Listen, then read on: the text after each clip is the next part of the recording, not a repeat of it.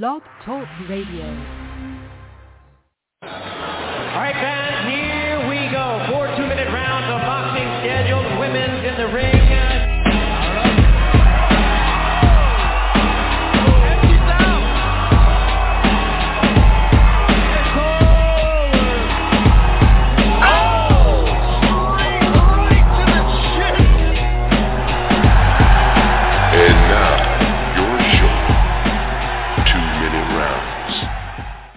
Good evening, fight fans, to the 2-minute rounds, your hooks and jabs and hooks look at female boxing.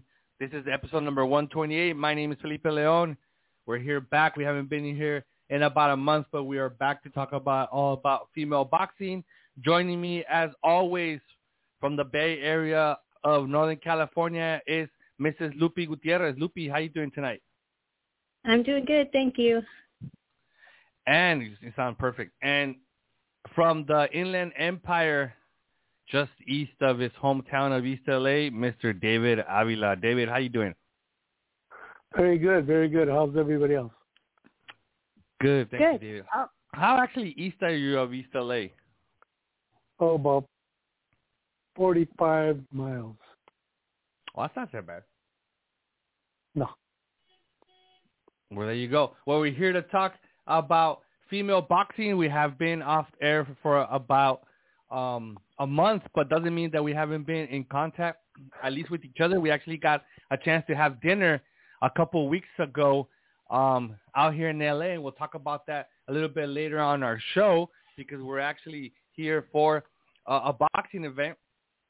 But let's go back to the fight results and take a look at what happened in female boxing in the last month or so. Starting off on May 7th, Saturday, from Frank Segolin Lefebvre, defending her WBO 122-pound title for the first time with a unanimous decision over Melania Soroche. Scores there were 97-93 3 times. Whereas in Queens, New York, Maureen Shea, yeah, because it's like Shea Stadium, Maureen Shea scored a unanimous decision over Calista Salgado in an 8-rounder at 122 pounds as well. Scores there were 79-73 2 times and 77-75. And one thing, obviously, I mean, there's probably some footage of the Maureen Shea fight.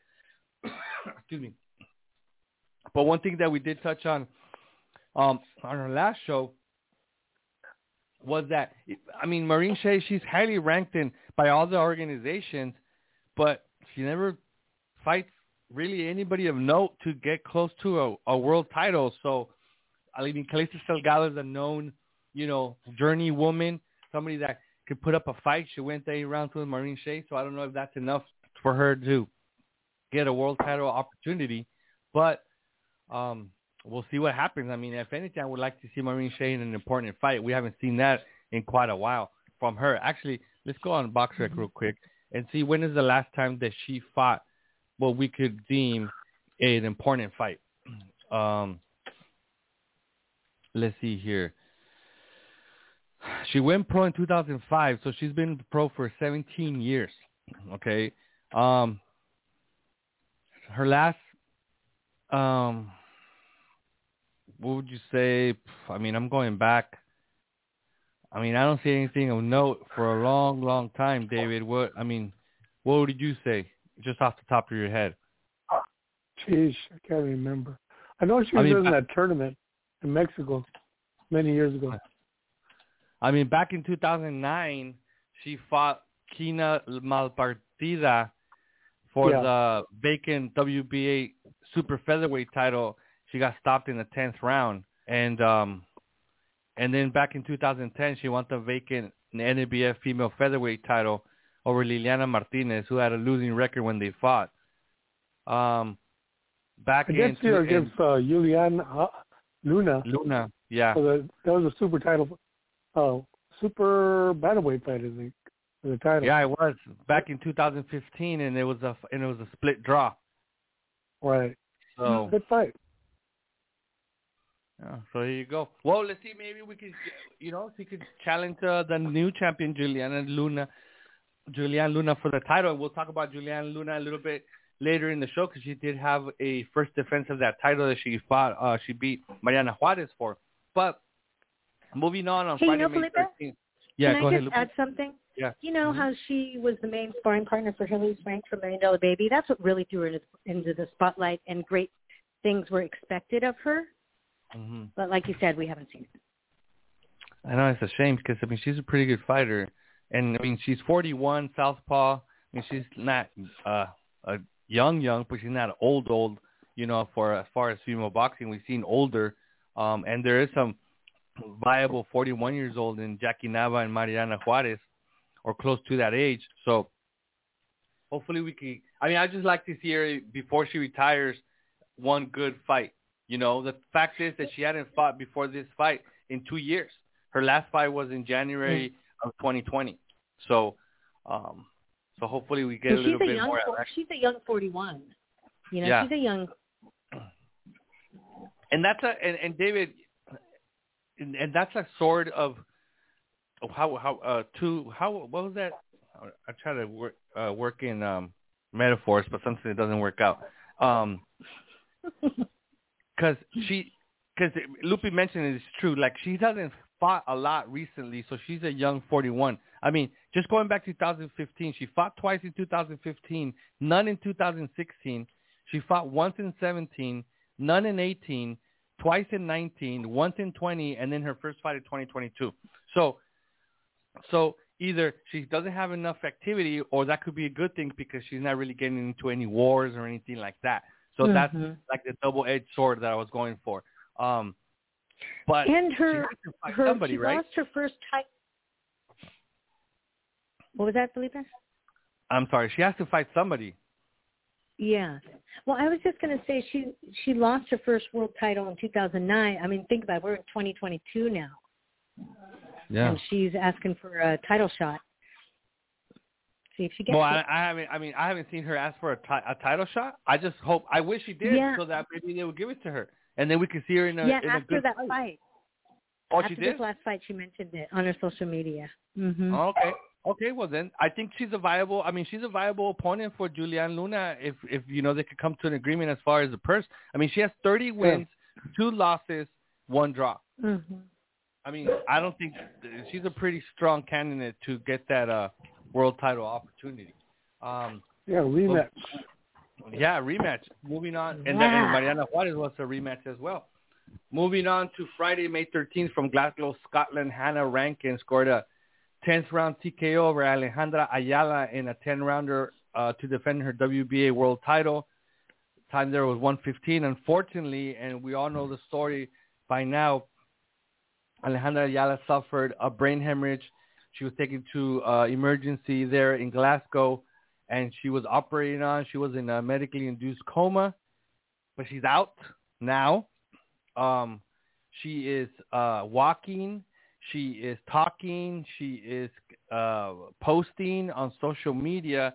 And about 2 weeks ago, I sat down with the director of the Tijuana Boxing Commission, former super welterweight champion Alejandro Terra Garcia, who is very close to Alejandra Ayala. He actually trained her for this fight, but was not able to make the trip with her because he was suffering from not a serious medical issue, something that impeded him from traveling with her. So he has kept in contact with her since she came out of the induced coma. And you know, I don't believe we've had Alejandra on the show, but I've written about her. I interviewed her. I know her for a long time, being that she's from Mexico City, but really fought out of Tijuana. And she says that in interviews and everything. She also, you know, she's from Mexico City, but she fights out of Tijuana. She lived in Chicago. She's very, very educated, very smart woman, bilingual, fluent in both languages. And it surprised me, and in a good way, actually, when Terra showed me the messages that they had made to each other through WhatsApp, because that's how they're communicating with each other on the platform. And, you know, her motor skills are a little off, obviously, and her writing skills, she's very educated. I'm sure that she spells and could put sentences way better than I can, but you could tell that she was a little off in her writing. And but the good thing that I see is that she recognizes it. So she knows that she's making those mistakes, but it seems like the connection is not happening in the brain, from the brain to her hands into the iPhone. But I think that could be worked on. You know, that's gonna come back to her with time and with practice. So that's the good thing, because she actually could see, she recognizes that she's not spelling certain words correctly. She's not putting words in the right sequence in her phrases or sentences correctly. So she sees it. She just has to work on fixing that, which I think is a good sign. Yeah. Yeah. So go ahead. We were sending each other voice messages leading up to this fight. She had sent me a couple of promos. And we were talking right before that. And then that happened. And she sent me voice messages. And I'm telling you, she sounds very, very good. Very slow. But I couldn't believe it. I mean, it's a miracle. That's awesome. But like I told her, I said, there were so many people praying for her. There seriously was, in boxing circles, prayer circles. Mm-hmm. And the last... She sounds really good. Go ahead, David. Yeah, I had the same melody way back 2014, and I was in the hospital for a month, and it takes a while. It takes a while to come back. It doesn't happen. There you go. And Alejandro did mention to me that they're working on getting her home, but she can't fly yet, so she's recuperating. He told me about 2 weeks ago that they were probably about a month away from her coming home. So it might be 2 weeks from now, might be a little bit less, might be a little bit more, but she's recuperating. She's being taken care of. Her parents are with her. And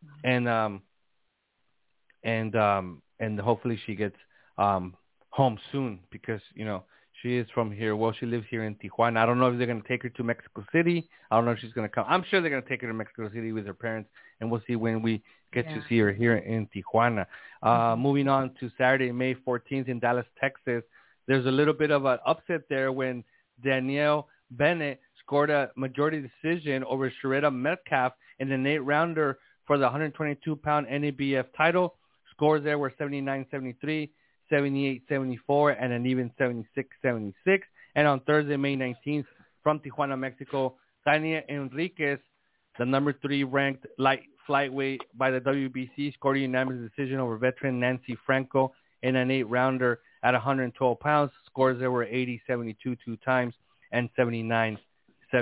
Tania Enriquez is the younger sister of Kenny Enriquez. Saturday, May 21st, from Dubai, Delphine Persoon scored a unanimous decision over Alem Mekhaled in a 10-rounder at 130 pounds for the vacant WBC silver title, 97-94, 97-93, and 96-94. Now, the story behind this was that a little bit prior to this, Mekhaled had announced her retirement because she felt disrespected when they offered her the fight against WBC world champion Alicia Baumgartner with the week's notice. So she said, you know what, I'm a teacher now. I found my new passion, blah, blah, blah. And then she comes back and takes this fight with Delphine Persoon. She ends up losing a unanimous decision. What I didn't see, and I don't know if you did, Lupi, did you see her announce a retirement after the loss? No, not at all. It seems like she's back. Yeah. I think she's actually in the U.S. now. Really? I read something somewhere that she's in the U.S. Alem Mekhaled? Yeah. Oh, okay. Well, we'll see what is next for her, whereas Delphine Persoon is now the vacant WBC silver champion. Not that silver title means anything, quite frankly, but honestly, but it gets her, closer to the top of the ratings, and let's see where she's at on that list. Give me 1 second here.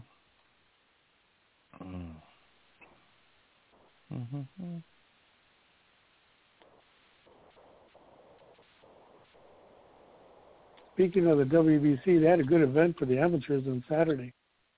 That was pretty good. Lupi was there. Yeah, they really did. After me. Yeah, that was there. Good.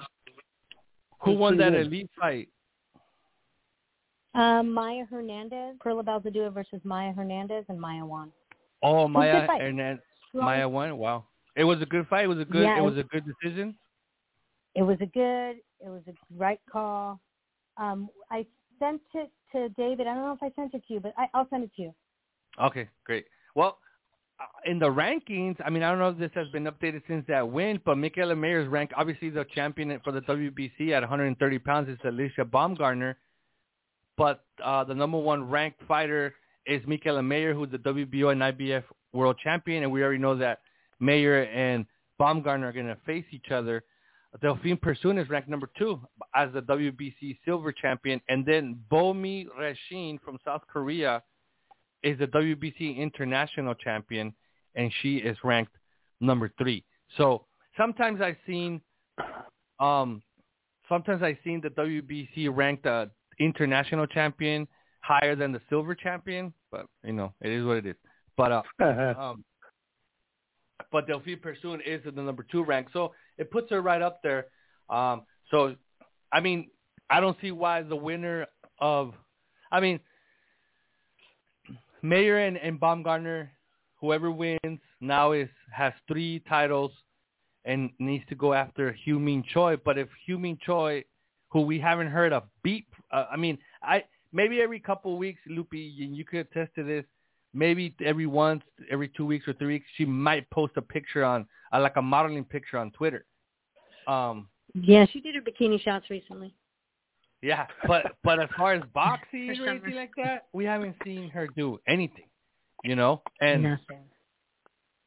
And the thing is, I mean, I think that once Mayer and Baumgartner fight, and now there's only one step away, people are going to start asking, because, I mean, I never see anybody ask Eddie Hearn about her or anything like that.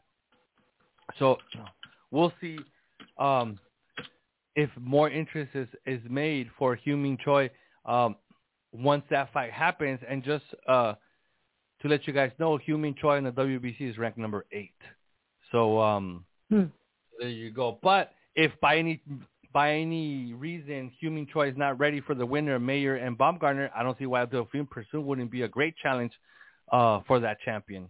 I mean, I don't see anybody else being a better challenge for that champion besides Hu-Min Choi than Delphine Persoon. Moving on to the same day, Saturday, May 21st, from London on the Zone, Chantel Cameron scored a unanimous decision win over Argentinian Victoria Noelia Bustos in a 10-rounder at 140 pounds, defending her WBC and IBF title. Scores there were 193 times. And on the same card, Ellie Scotney scored a unanimous decision over another Argentinian, Maria Cecilia Roman. So I'm sure they got a good deal on those airplane tickets in a 10-rounder at 122 pounds for the WBA Intercontinental title, 190, 99, 91, 2 times. And one thing that David and I were speaking about earlier today on a phone call is, you know, one thing that England does, and one thing that obviously Matchroom Boxing and Eddie Hearn does, is really promote female boxing. Here we have Chantel Cameron and we have Ellie Scotney. You know, I mean, these fights are not cheap. You know, you got to pay all these sanction fees for WBC and IBF. You got to pay these flights. I mean, flights are not cheap right now. You got to pay, and it's not just one. They're not coming by themselves. I mean, you might get 2 people and her, so that would be 3. Maybe 3 people and her, and that would be 4. And if you're lucky, the visas cost a lot. What's that? The visas also cost a lot of money. And if you're lucky, they might have come with the same team. Because if Maria Cecilia Roman brought her own team, and you got Victoria Noelia Bustos with her own team, you got like 10 Argentinians right there, nearly. You know, and all those fights and everything. So I think that Eddie Hearn is doing a really good job. I just went on their website and I just wanted to see. when we started this show, David, we were fawn over Lou DiBella because of his stable of fighters, because he was the promoter at that time who had the most female boxers under his banner than anybody else. And I don't think Lou DiBella would have planned it like this, but he got into some beefs with Showtime and with this and with that, and his TV dates were basically pulled from under him, and that really took away a lot of the power that he had to sign female fighters. But here came Eddie Hearn, and he started signing female fighters. I mean, he has, I'm going to just read it real quick and just let's count how many he has. He has Katie Taylor, Jessica McCaskill, Chantel Cameron, Alicia Baumgartner, Hyu-Min Choi, Ebony Bridges, Jamie Mitchell, Franchon Cruz de Zern, Mayerlin Rivas, who we'll talk about. Oh, those are the ones that he features. So now he has them in alphabetical order. Let's go with that was 10 that were featured in this little feature that he has on his website. That was just 10, but he has more than 10 because he has these up and coming. He has these up and coming British girls that I haven't even had a chance to see them yet because they're just coming at you like left and right or right and left. And we're talking about England because they're the opposite. So it's like Alicia Baumgartner. We got Alicia Baumgartner. We got Chantel Cameron. We got Ebony Bridges. We got Eileen Sederuz, Ellie Scottney, Erika Cruz, Franchon Cruz de Zern, Hyu-Min Choi, Jessica McCaskill, Katie Taylor, Maiva Hamadouche, Mayerlin Rivas, Ramla Ali, Sandy Ryan, Shannon Courtney, Sky Nicholson, Terry Harper. Oh my God, this is a good group. 17 female box fighters. That's awesome for Eddie Hearn. Stevie Levy is with him too. Stevie Levy. Okay, so that would be 18 because they haven't put her on their website yet. Yeah, that's wild. Yeah, and I think that he might have a couple more that he hasn't put on the website that there's some more. Yeah, he might have like close to 20, if not more. So that is pretty impressive by Mr. Eddie Hearn there. So big kudos to him on that. Going to anyway, any comments, Lupi, on the Chantel Cameron fight and the Ellie Scottney fight as far as back on May 21st? God, all I remember about Chantel is that what is her name? Victoria took a beating, but she's tough. She's never been dropped. She is tough. And from Ellie, I just remember what a great fight, what a smart fight. I mean, Maria Roman is tough, but so is Ellie Scottney. Yeah, but I mean, if anything, Chantel Cameron has proven that, fight by fight, she starts getting a little bit better and better, where people are I mean, not that it matters one way or the other, start calling that she deserves to be up higher on those pound for pound lists. So, and then that's neither here nor there. What we are wondering is what happened to that tournament where she and Callie Reese were going to meet in the final and unify the division. Now, Callie Reese, I know that something's going on, She has some medical issues. But she hasn't disclosed what it is, correct? Well, she was on a live, and I guess it was like a personal live on Facebook.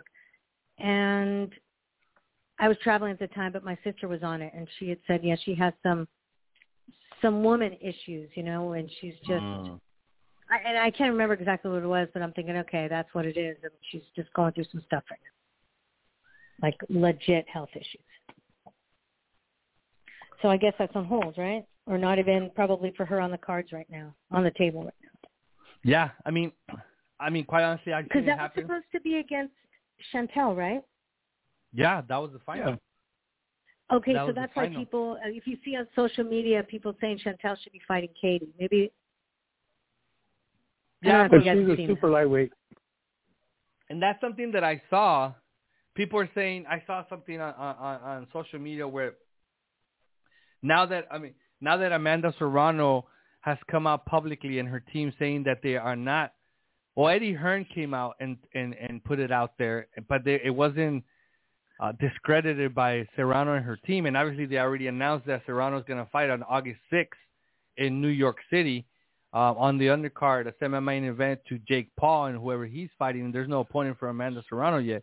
But they had mentioned that she wasn't going to fight Katie Taylor in an immediate rematch, and that Katie Taylor was looking to do an immediate rematch, or to her next fight to be done at, I guess it's called Cook Stadium or Cork Stadium. Is it Cook or Cork? Anybody? There is both. Well, some big stadium in Ireland, a country where she has not fought as a pro, and people were calling for her to fight Chantel Cameron, but why would you fight Chantel Cameron at 140 pounds when you're the undisputed 135-pounder and you're coming home and you're doing a homecoming fight? So why would you go in with a beast like Chantel Cameron at a higher weight than what your fight at? Now, granted, Katie Taylor is a warrior. She proved it on April 30th, and we've seen her before that she doesn't, duck anybody. We saw her, take that Delphine Pursoon fight and then take the rematch when a lot of people saw her lose the first one, and then maybe a lot of people saw her lose the second one. But she took the rematch, so I don't think that Katie Taylor would, skirt at the chance of fighting Chantel Cameron at 140 pounds or at a catch weight between both. But I mean, if I was her manager or her promoter, I'd be like, why would you do that? Especially in this homecoming fight. We could find a really good, credible opponent that it would be a good fight and you could beat. Not saying that she can't beat Chantel Cameron, but that's a tough fight for Katie Taylor. Yeah. Why risk it in that fight? What's that, David? I would say, why not fight Jessica McCaskill, Chantel, because Jessica McCaskill came from 135, and now she's at 147. She should go up and fight McCaskill. Yeah, but that would be a good fight. That would be a great fight. But I'm surprised, and we could talk about it a little bit more. But I'm surprised that they actually made this fight against Alma Ibarra, because Alma Ibarra, I think she's a really good underdog in this fight. I think she has a shot. She is. And I'm thinking that Team McCaskill is risking what they've been calling for a long time, which is that fight against Katie Taylor.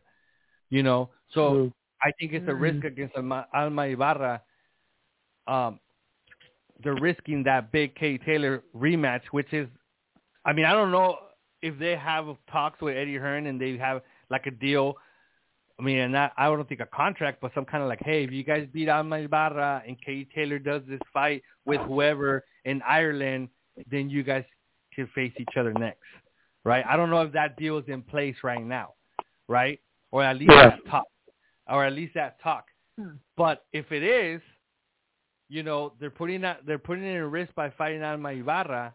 I don't think they would put it at another risk by fighting Chantel Cameron after that. So I think that if Katie Taylor is off the table with McCaskill, then it's feasible.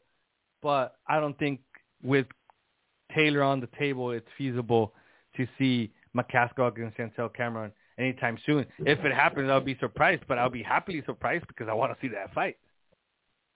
Yeah, and they do want the big fights. Team McCaskill wants the money fight. Is that a money fight? It is a money fight, but it's not as big as a Katie Taylor money fight. Mm-hmm. No. Mm-hmm. Well, we have on Saturday, May 28th, we saw the return of two-time world champion in Kenya, Enriquez, going a 9th round TKO of a scheduled 10th over Gabriela Sanchez in a 10-rounder at 112 pounds. And this fight was not a redo, but a postponed of what we were supposed to see in November of last year, where Kenya Enriquez was stripped of her interim WBC light flyweight title after not making the weight for the fight. There was some confusion as far as the contracted at a catch weight for the day of the fight. And at the end, Gabriela Sanchez decided not to face Kenya Enriquez back then in November, and the fight was made for May 28th in Nayarit, Mexico. Kenya Enriquez scoring the 9th round TKO, a feat that nobody had done against Gabriela Sanchez, even though she had fought former world champions or champions throughout the night. And just to let you know how competitive Kenya Enriquez is, and kind of lethal, but with the smile, is, I don't know if you've got it on speaker, Lupi. No, I don't. Oh. No, it's my house. I'm under a thunderstorm. Oh, okay. Sorry, David. So lightning and thunderstorm. Right over my house. So I'll tell you guys a brief story. So Gabriela Sanchez, after that fight, came out on social media and gave her version of why she didn't fight. And part of her version was that she mentioned that Kenya, at the night of the fight, had weighed 60 kilograms, which is, I'll tell you how much it is in pounds. 60, about 132 pounds, which is not, it was not true. She wasn't weighing 132 pounds the day of the fight. Kenya wasn't. In November, the day of the fight in November. So Kenya took offense to that, for her to say that she was weighing so much the day of the fight in November. So when they face each other in May, and Kenya stops her, she was gracious and thanked her for taking the opportunity and all that, and gave her a T-shirt with her logo on it and said, but then with the smile and her competitive nature, she mentioned to her, how does those 60 kilograms feel now? So she didn't. She had to give her that little dig about what she had said on social media. So I don't know I don't think Gabriela responded to anything. She's pretty gracious and with a smile, and there's really nothing she could have said after being, stopped. So Lupi, you watched the fight. What did you see? That knockout was pretty incredible. I love the way that she just went for it. I mean, she gave her a couple of chin shots. I mean, she came back, but they stopped it. And when she had that big smile on her face. But you know what? Yeah, she made a statement. She's back, and whether people want her to be back, she's back. And she's back on the ratings, so she's back. Well, yeah, she's ranked. Let's look at the WBC. And not because we're favoring the WBC, but they're the ones that kind of keep it the most updated compared to everybody else. And after being stripped at light flyweight, she's the number one ranked flyweight, with Yvette La Roca Zamora, the former champion, at number 2. Naoko Fuyoka, the former WBA champion, at number 3. This is an older ranking because it's still showing Fuyoka as the WBA champ.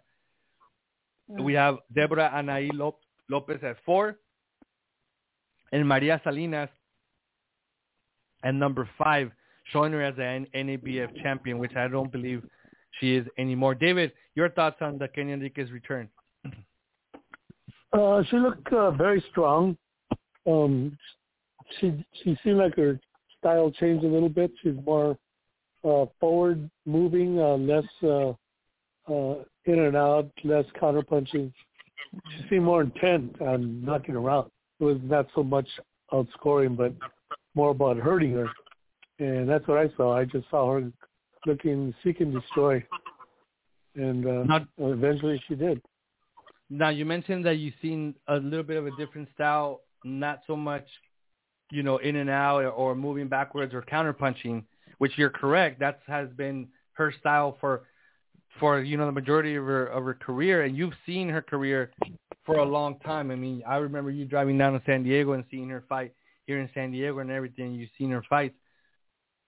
Do you think this style that you saw from her in her last fight works better for her? I think the fact that she can fight different styles actually helps, because you never know when you're going to have to change tactics in the middle of a fight. And it's always good to be able to do that. I mean, that makes a fighter well-rounded. You see, your best fighters can do that. They can seek and destroy. They can counterpunch. They can box and move, or they have a variety of ways to fight. And to me, that's the best way. It's better to know all those different styles. It's something that I see also in Michaela Mayer. She's able to fight inside now, and before she was kind of lost. And that's the same thing with Kenya. She can fight inside too. She's not lost inside. In fact, you come inside, you're going to be hit with that hook or uppercut. Well, there you go. Let's see what happens next for Kenya. And actually, I would like to see what happens next for Gabriela Sanchez, because she is a pretty good fighter. She's very tough. She's very resilient. She in her 13 fights she's fought, I mean, like 7 either former world champions or current world champions or world title challengers. And out of 13 fights, she's fought 7 of those, outside of the country and everything. So, I would like to see what's next for her. As on Monday, May 30th, we have a little bit of another upset when Tamao Ozawa scored a split decision over Miyo Yoshida. He takes a WBO 115-pound title. Scores there were 97-93 2 times for Ozawa, and then 96-94 for Yoshida. David Miyoko, our correspondent for thePrizeFighters.com, she covers Japanese boxing, but obviously female boxing. What did she tell us about this fight? Well, Mio started a little slow, which is kind of her style, and the other girl started very quick and kept it up. So Mio did better in the second half, but it was too late. And she also said that she's seen Mio better. She seemed kind of flat in this fight. And actually, Mio's coming to the U.S. next couple of weeks to spend about a month training with the girls there. Oh, okay. So I was gonna say that I thought this was a rematch, but it actually wasn't.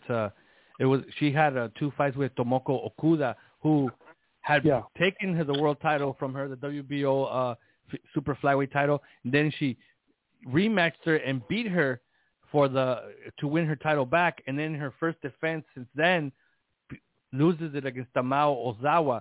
So who is Tamao Ozawa? She's 37 years old, 17-5 with 6 knockouts. She's been stopped twice, and her losses have come to Tomoko Kawanishi, to Kai Johnson back in 2014, to Mariana Juarez in 2016, to Su Yong-hoon in 2017, to Raja Amache in Germany in 2018, and then she was on a 3-win streak before facing Miyo Yoshida and taking that title. So, and she had a baby a year ago. Yoshida or Tamao Ozawa?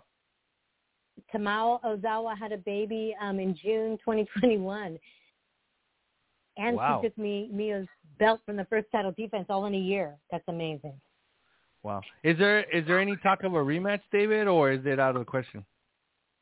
I don't know. That's a good question. I did talk to Miyo a little bit, and I know that she's like all the Japanese fighters, including the new champion. They want to fight in the U.S. Uh-huh. They really do want to be over here and fight. They like the attention that girls get here, and even though they're getting fights there, they feel that they're fighting like in a vacuum. And they that is want only seen in Japan. Japan. Fight. But they're all gung ho, just like the Mexican girls. They're very gung ho.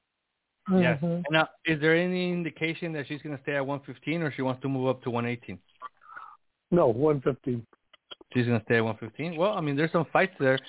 Just to let you guys know, at 115, the WBA world champion Maribel Ramirez, who is going to be fighting this weekend, I believe, and we'll go into that in our she's actually fighting this weekend, and we'll talk about that in our upcoming calendar.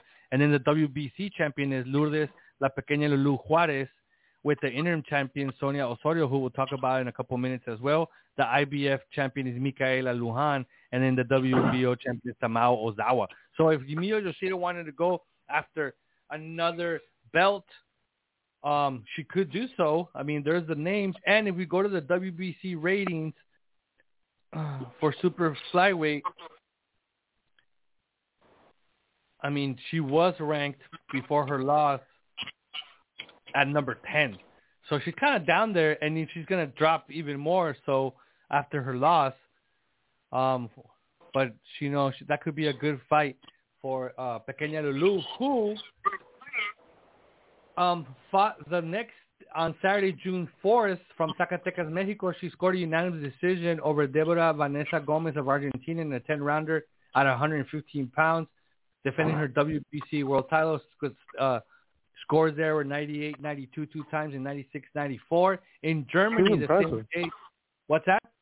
Lulu is very impressive. Every time I see her, I'm always amazed at her timing and just speed. I think that she's a really good example of somebody learning her job, learning on the job. Because when I first met her, when she had like less than 10 fights. And I asked her record, and she didn't even want to tell me because she had lost in those 10 fights.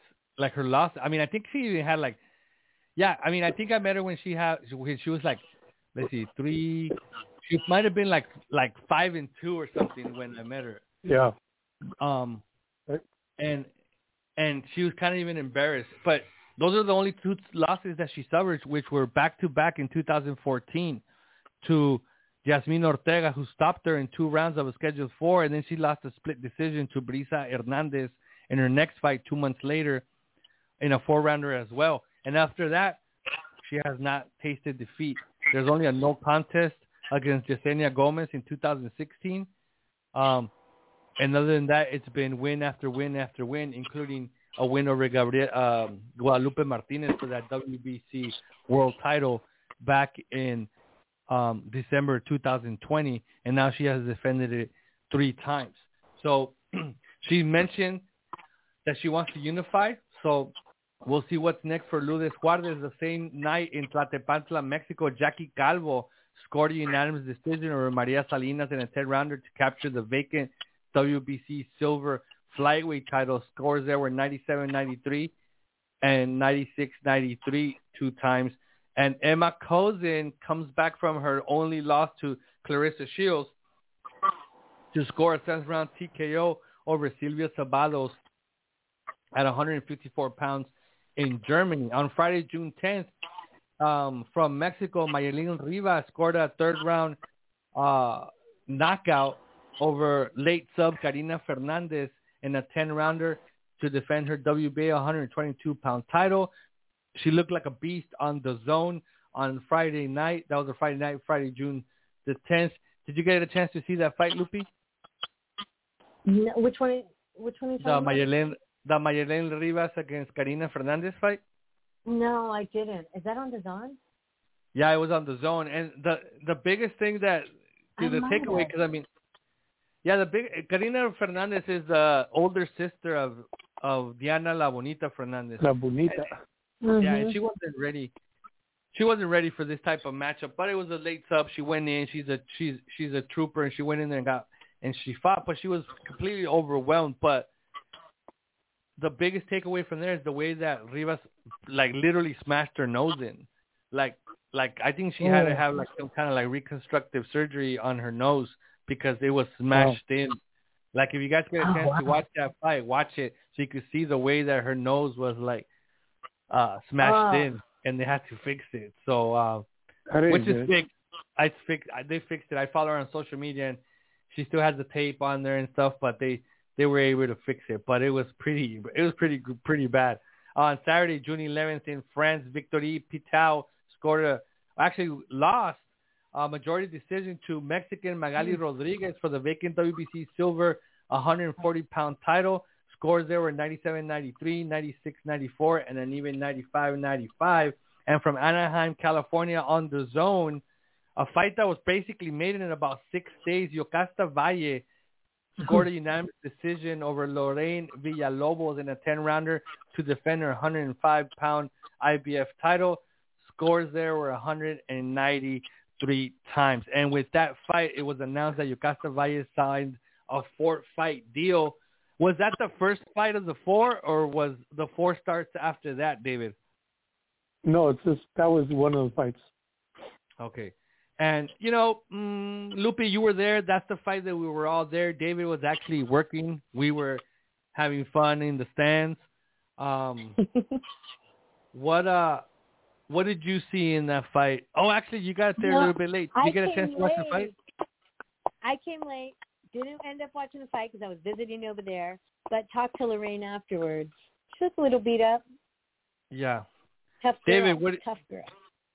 What did you see in that fight? That was my first, I've known Yocasta for a long time. Maybe, what's it going on, 6 years? And I'd seen her fight and videos and stuff against everybody. She fought Naoko Fujioka and lost. And, I've seen her develop her style. And, but to see her in person, she's a lot faster. It's one of those instances where you see somebody, but not until you see them in person, do you realize what they really have.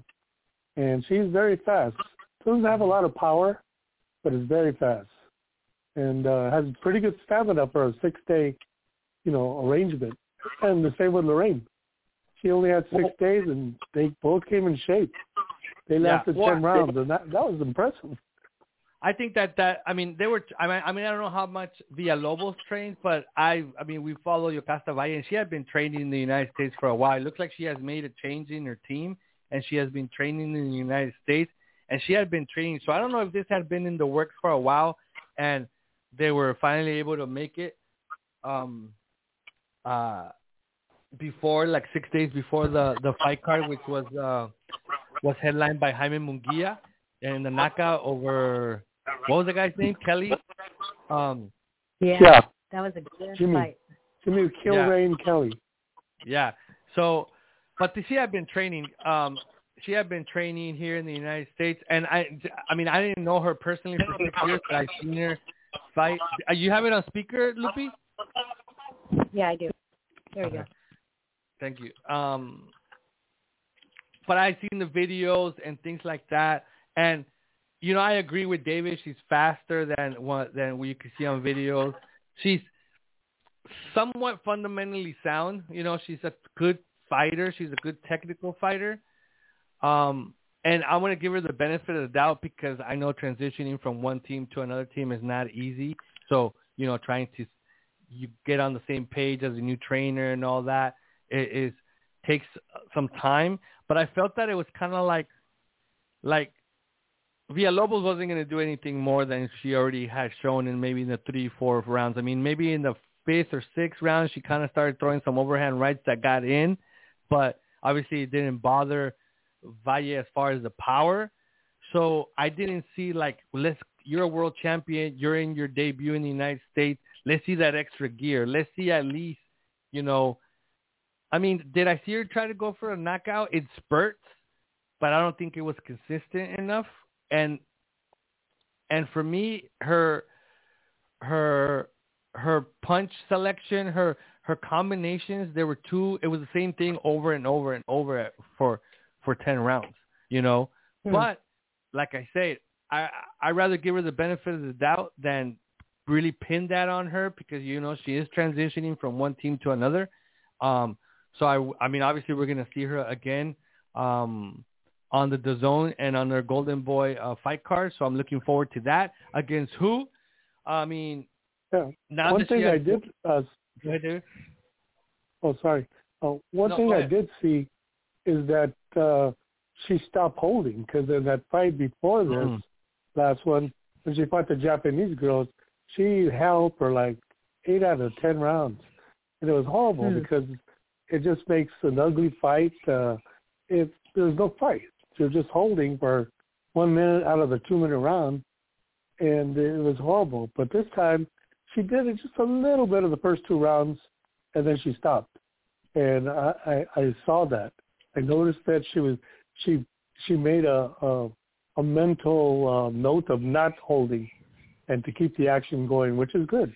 You know, you're a fighter. You're not there to clinch. She's not a wrestler. And it's okay in MMA, but you can't do that in boxing. It just makes everything seem messy when you're holding. Yeah, and it's not entertaining at all. You know, like you start getting some sustained action, and then here comes the hold. You know, so it's not it's not entertaining. But to who she can fight, I mean, she's under the same banner as Inés Estrada, who we will talk about in a little bit. And you know, with the backing of the Zone and with the backing of Golden Boy, there are certain things that can be done. I believe that they were going to try. I mean, I'm not 100% sure, but were they going to try to make that fight against the Vietnamese girl, Nguyen Thi Thu Nhi, against Valle? I think that's going after. That's a possibility, but I think the first one she wants is Tina Luprecht. That's the first fight she wants. But was they trying to make that fight for this card where she fought Villalobos, but they couldn't get the Vietnamese girl a visa? No, I don't think so. Oh, okay. I thought I seen that. But I don't think they tried this one. Okay. Well, I mean, if they go after Tina Luprecht for Yokasta Valle, and for one way they could get the Vietnamese girl for Inés Estrada, even though that would be a horrible mismatch with Inés Estrada with 22 wins, 0 losses, 9 knockouts, whereas the Vietnamese girl has 5 wins, 0 losses, 1 KO. She could take a punch, though. Yeah, not that it would be any better against Valle, because she's 24-2, David. Yeah, exactly. But that Vietnamese girl could take a punch because Itsuko Tada could hit. And Tada smacked her around that whole fight. I don't know how the judges gave that fight to the Vietnamese girl. Tada was smacking her around with some big shots. And Tada, if you remember, had the knockout of the year last year, the year before. Yeah. Mm-hmm. And so she has power. But the Vietnamese girl could take that. She could take a shot. Well, I mean, it's starting to get a little exciting there at 105 pounds, and that's kind of hard to believe because never has that division, even the male or female, have been exciting. I mean, we've had some great fighters. I mean, obviously, there's a great Ricardo Finito Lopez at 105 pounds, and others like Roman Chocolatito Gonzalez ran through there. Yeah, but they never had that other dancing partner. And here, there's 4. I mean, I remember at least 3 that can make for good fights. I don't know if exciting fights, but good fights between. And they're all not. Yokasta has 2 losses, but 3 out of the 4 champions are undefeated. And I think 3 out of the 4 champions we can make good fights with: Rupkret, Valle, and Estrada. So let's see if Golden Boy puts some fights there and make it exciting. I was talking to one of the managers in Japan, and he was telling me that Naoko Fujioka could make 105. I was like, really? Wow. I had no idea. And he said also Tsunami makes 105 easy. I was like, those Japanese girls have a different diet, so they can make those smaller weights. And I was like, wow, that's pretty incredible. But, I mean, so there's even more out there. If Fujioka would get down to 105, however she would do it with her diet. But what would be the real interesting thing is what she's gonna bounce up to, because you could get down there, but then when you start rehydrating and eating, you're gonna jump, and especially now, and especially that she's older as well. I mean, she could really go in there and be like really, really the bigger woman if she makes that 105 pounds. I was told that she ate 3 times a day on the day of her fight with Marlon. That's why they were saying that she could make 105 because 112 was nothing. She didn't have to sacrifice or sweat it out or nothing. Wow. That's amazing. And she looked strong, and she looked very strong at 112 in that fight. I mean, she didn't look like she was overweight at all or anything. No, that's amazing. I think it's their diet. They have that rice and fish diet, and it's very clean. Allows and them to get down there. Friday, June 17th, this last Friday from Mexico, Juliana Luna defended her WBC 122-pound title with against the interim champion Jessica Gonzalez with a unanimous decision. But there is some controversy with this fight. David and Lupi, I don't know if you guys have been following the news, but the referee has been suspended by the WBC for 6 months, or I think either 3 or 6 months. He's been suspended and needs to go through recertification because of the amount of rabbit punching that he allowed by Luna over Jessica Gonzalez.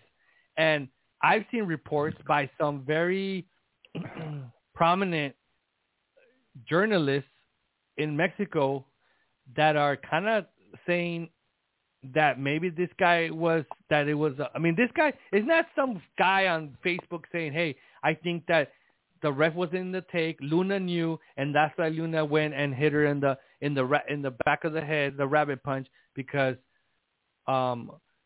she knew she wasn't going to get in trouble. This is what the journalist is saying. A major Mexican sports publication, So there has been a suspension of the referee, and Luna retains her title. She's not, she has not been admonished or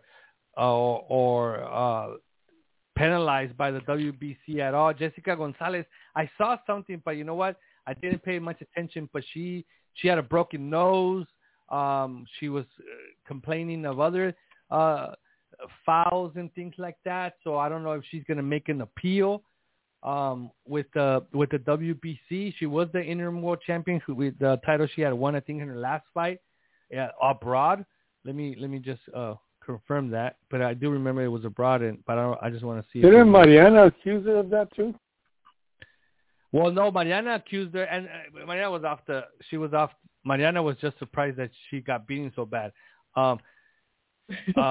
Mariana, she accused her of having loaded gloves, and they checked the gloves right there in the ring. That's right. And then they took the gloves off and they checked them right there in the ring, and they realized that they were the same gloves that they always had, and there was nothing wrong with the gloves or anything like that. But Jessica Gonzalez had captured that interim title in her last fight with the split decision in Russia over Tatiana Sarachevskaya, and then she went and lost a unanimous decision to Juliana Luna Avila, which makes Luna the full-fledged only current WBC super bantamweight champion. So we'll follow the story, see if anything else pops up. And on Saturday, June 18th, from Argentina, Gabriela Celeste Alani scored a 7th-round TKO over Tamara Elizabeth DeMarco to capture the WBO 112-pound title. DeMarco was down twice in the first round, and the corner threw in the towel in the 7th. One thing that Alanis has is a very, very powerful right hand. So I think that is her main weapon. I think that she is very aggressive. She comes forward. She's somewhat fundamentally sound. So I think she's a new player in the flyweight division, undefeated 13-0 with 5 knockouts. But the thing is when do we get to see these Argentinians outside of Argentina? Right now, out of I don't know how many world champions there is. I mean, they don't get that big. Jessica McCaskill, Kelly Reese, Katie Taylor. I mean, Erika Faria is going to fight 140 pounds. The rematch has been made with Sandy Ryan. But other than that, we get down to... Well, you're saying the little girls, right? Because the big girls are coming up. Yeah, the big girls will come out. You're right. England. You are right about that, David, because we get down to... Well, let's see. Okay, here we go. At super flyweight, the IBF champion is an Argentinian by the name of Micaela Luján. Okay, and the WBA champion is an Argentinian by the name of Maribel Ramirez. And then at flyweight, the IBF champion is Leonela Paola Judica, 17-0, 3 wins, 1 no contest, no knockouts. I mean, when's the last time she fought? We'll check that. And then the new WBO champion is Gabriela Celeste Alanis. At light flyweight, we have Evelyn Bermudez as the IBF and WBO. And then I think that's it as far as the Argentinians. And the last time that Judica fought, let me check that real quick. She was supposed to fight here in the Golden Boy show. Oh, she was going to fight... who was she going to fight? Who? She was going to fight... Arely Mucino. Yeah. And she got sick. Or she got hurt or sick, one or the other. Well, check this out. She was going to fight. Last time she fought... Wow. Yeah, this is who... She's the what champion? The IBF. See, that's I'm going to go on. I feel a rant coming on because this is what happens when the IBF and they only care about the sanctioning fee, but they don't care to nurture the belt and the organization and the female fights because they don't care about the title. I mean, here we have a young woman who captured the world title, the flyweight title back in international. Okay, she captured it back in 2014. Okay, against Gabriela Bouvier. So she captured it in 2014 late, and she defended it 2 times in 15, perfect. Vanessa Lorena Taborda and Tarisha Douglas. Then she defended it 1 time in 2016 against Soledad del Valle Frias, another Argentinian. Then she defended it twice in 17 against Carolina Alvarez. I think she's from Chile, if not Argentinian, and then Junoka Furukawa, who is Japanese. And then she defended it 3 times in 2018. No, she only defended it twice in 2018, but she fought 3 times. Then she had in 2019, she had a no contest against Isabel Millan, and then she last fought in 2021 against Isabel Millan, who scoring a unanimous decision. I mean, you can't blame her for not fighting in 2020 because of COVID, but yeah, I mean, she's basically holding that title hostage right now until she fights. And the IBF, where's the IBF in this? I mean, where's the IBF? Where's the mandatory defense? Where's the mandatory challenge or anything like that? So they just had their convention in L.A. last month. And I mean, I didn't go. I'm sure you didn't go. Did they even touch the subject of female boxing? I didn't hear about it. Yeah. Yeah, there wasn't a lot of notice on it. I put it on my publication, but I couldn't make it.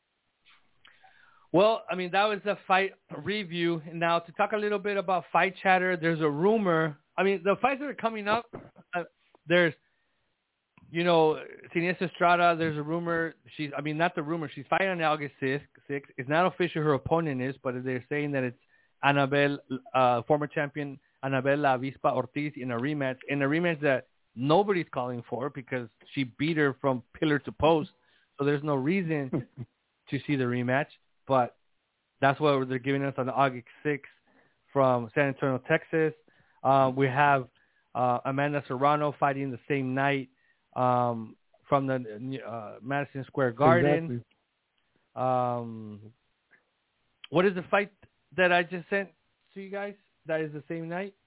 Oh, Zulem Urbina will be fighting at the Commerce Casino. Now, I don't think that fight will take place on the 6th, though. Do you think the fight card's going to be moved?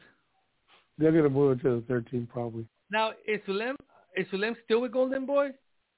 I guess not.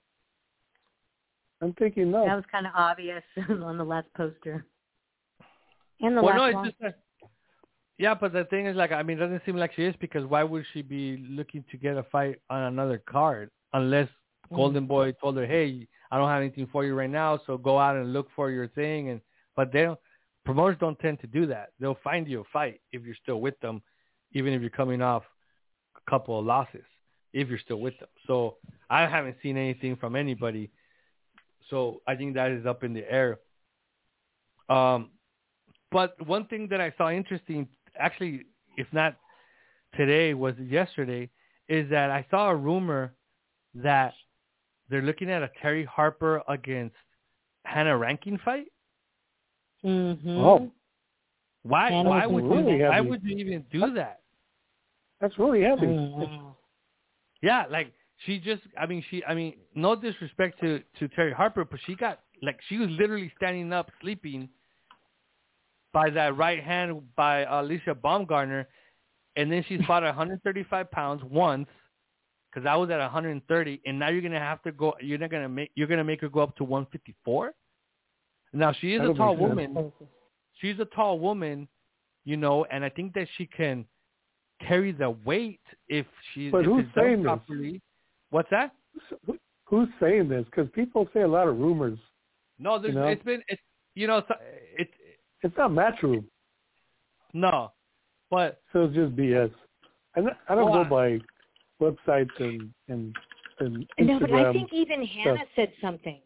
Hannah said something. It's kind of like it's because if it was it's just words. It's like Terrence Crawford calling out Canelo. They're just words. You can't give them credence.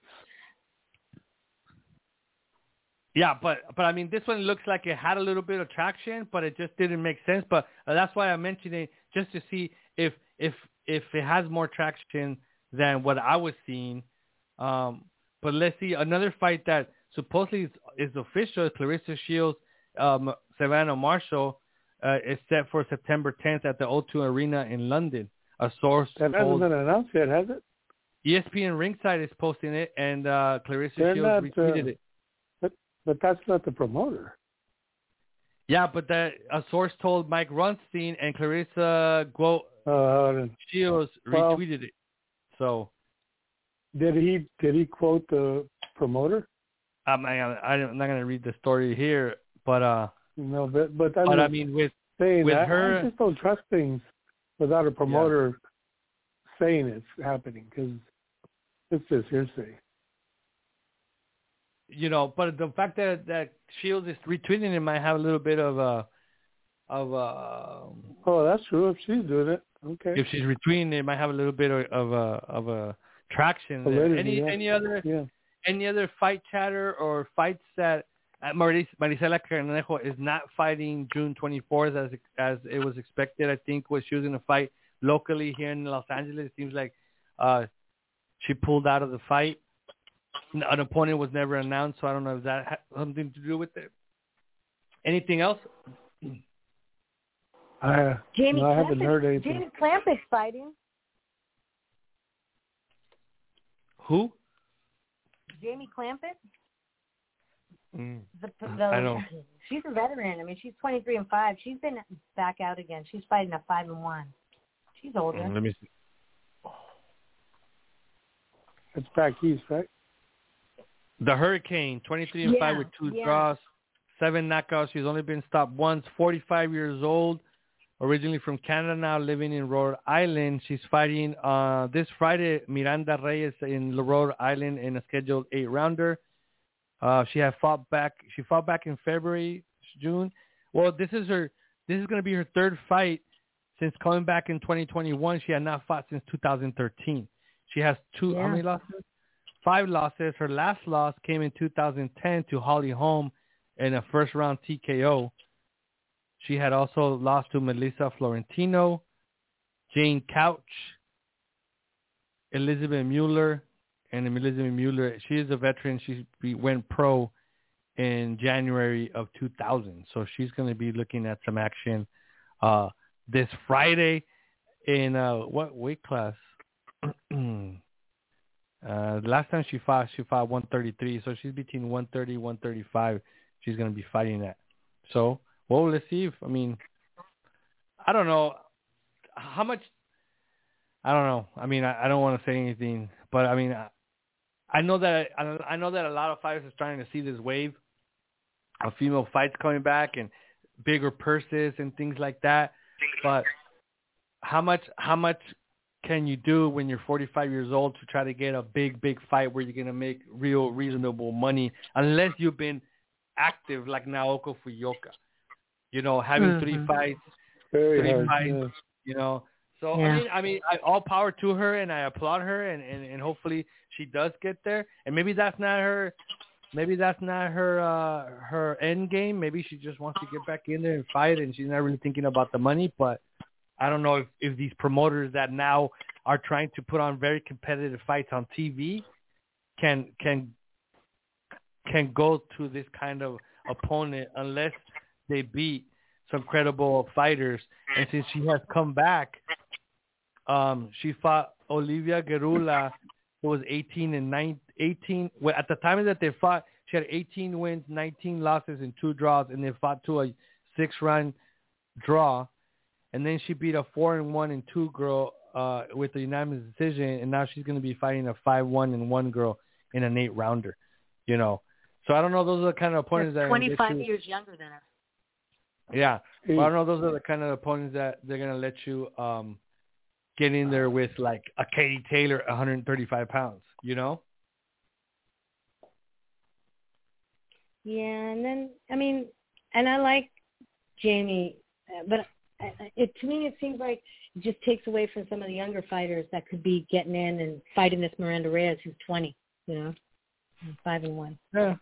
Yeah, but I mean, everybody has their right, So, but she's fought the names. Mm-hmm. She fought Belinda Larancuente, Jane Couch, Mia St. John, Elisa Olsen. Yeah. She fought to a draw in 2004. Who was the last time Jane Couch fought?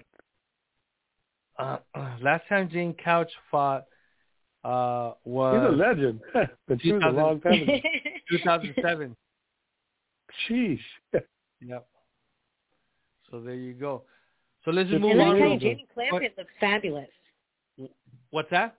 Jamie Clampett is in amazing shape. You saw her, David, at the Hall of Fame, and she's in incredible shape. Yeah. So moving on to the upcoming calendar, as we spoke, Friday, June 24th from Buenos Aires, Argentina, Maribel Ramirez will defend her 115-pound title, WBA title, against Clara Lescura in a 10-rounder. And on Saturday, June 25th, very excited for this fight. I think this is going to be a very competitive fight. I think it has a real good mesh of styles. Mm-hmm. From San Antonio, Texas, on the zone, Jessica McCaskill will look to defend her WBC, WBA, IBF, and WBO world titles against number one challenger Alma Ibarra in a 10-rounder at 147 pounds. Alma Ibarra is a Mexican Olympic team member or former amateur Olympic team member. Tall, long, strong, smart. I've seen her fight live a couple of times, and she's impressed me every time. She's technical. She's long. She knows how to fight. Using her distance and her long jab. She's 34 years old, from Monterrey, Nuevo León, but she's been training in Vegas for this fight. So who's training her? I believe she has a trainer from I don't know. I met the gentleman. I don't remember his name, but they're training at a gym in Vegas. But he's training her. Oh, okay. And her only loss came in November of 2019 in a unanimous decision loss to Raquel Miller for the interim WBA super welterweight title. So Raquel Miller, undefeated, not, your run-of-the-mill fighter, lose to also a very decorated amateur with amateur experience. So she has wins over Marisela Cornejo. She has wins over Candy Wyatt. So that's going to be a great, great fight. Any thoughts on it, Lupi? Capetillo boxing. Yeah, she trains at that gym. Capetillo? No, I think she just trains at that gym, but I don't think she's being trained by Capetillo. I mean, Capetillo helps, and he works part of the he works as part of the corner, but I think that he's not the trainer. Oh, okay. Yeah. Any thoughts on the fight, Lupi? No, I think it's everything you said. I think it's going to be a great fight. I don't think people are so excited about it. I don't see, but I think they're going to be pleasantly surprised. I can't wait to see how Alma puts up against Jessica's, brawling style. We'll see. I'm excited about it. Yeah, I want to see if Jessica. I mean, that's the question. Can Alma Ibarra control Jessica McCaskill's aggressive style from the outside, or is McCaskill going to be able to get on the inside and do what she needs to do? Because I don't think that her best bet is to try to box from the outside, because she's I believe shorter and not as long. So that's going to be the question here, and that's what we're going to try to see. Jessica she was able to. I believe so. Oh, Then yeah. Alma Ibarra's tall. Yeah, Alma Ibarra's tall. Yeah, and McCaskill was able to do it against Cecilia Breakhus twice, but I don't think Breakhus is as tall as Alma Ibarra. So, and I don't think she's as strong. Alma Ibarra looks pretty strong. So we'll see what happens on Saturday night. I'm pretty excited for this fight. David, any thoughts? It's going to be a heck of a fight, and also a really good card. That card is loaded. Yeah. With so many competitive fights. They're saying it's that's really the best. A lot of people are saying that that's the best card the Zone has put on in the United States. They might be right. That was a really good card.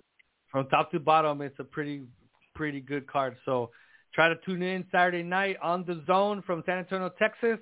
And with that said, from Miss Lupi Gutierrez in the Bay Area of Northern California, from the Inland Empire in Southern California, Mr. David Avila, and myself from Tijuana, Mexico, Felipe Leon.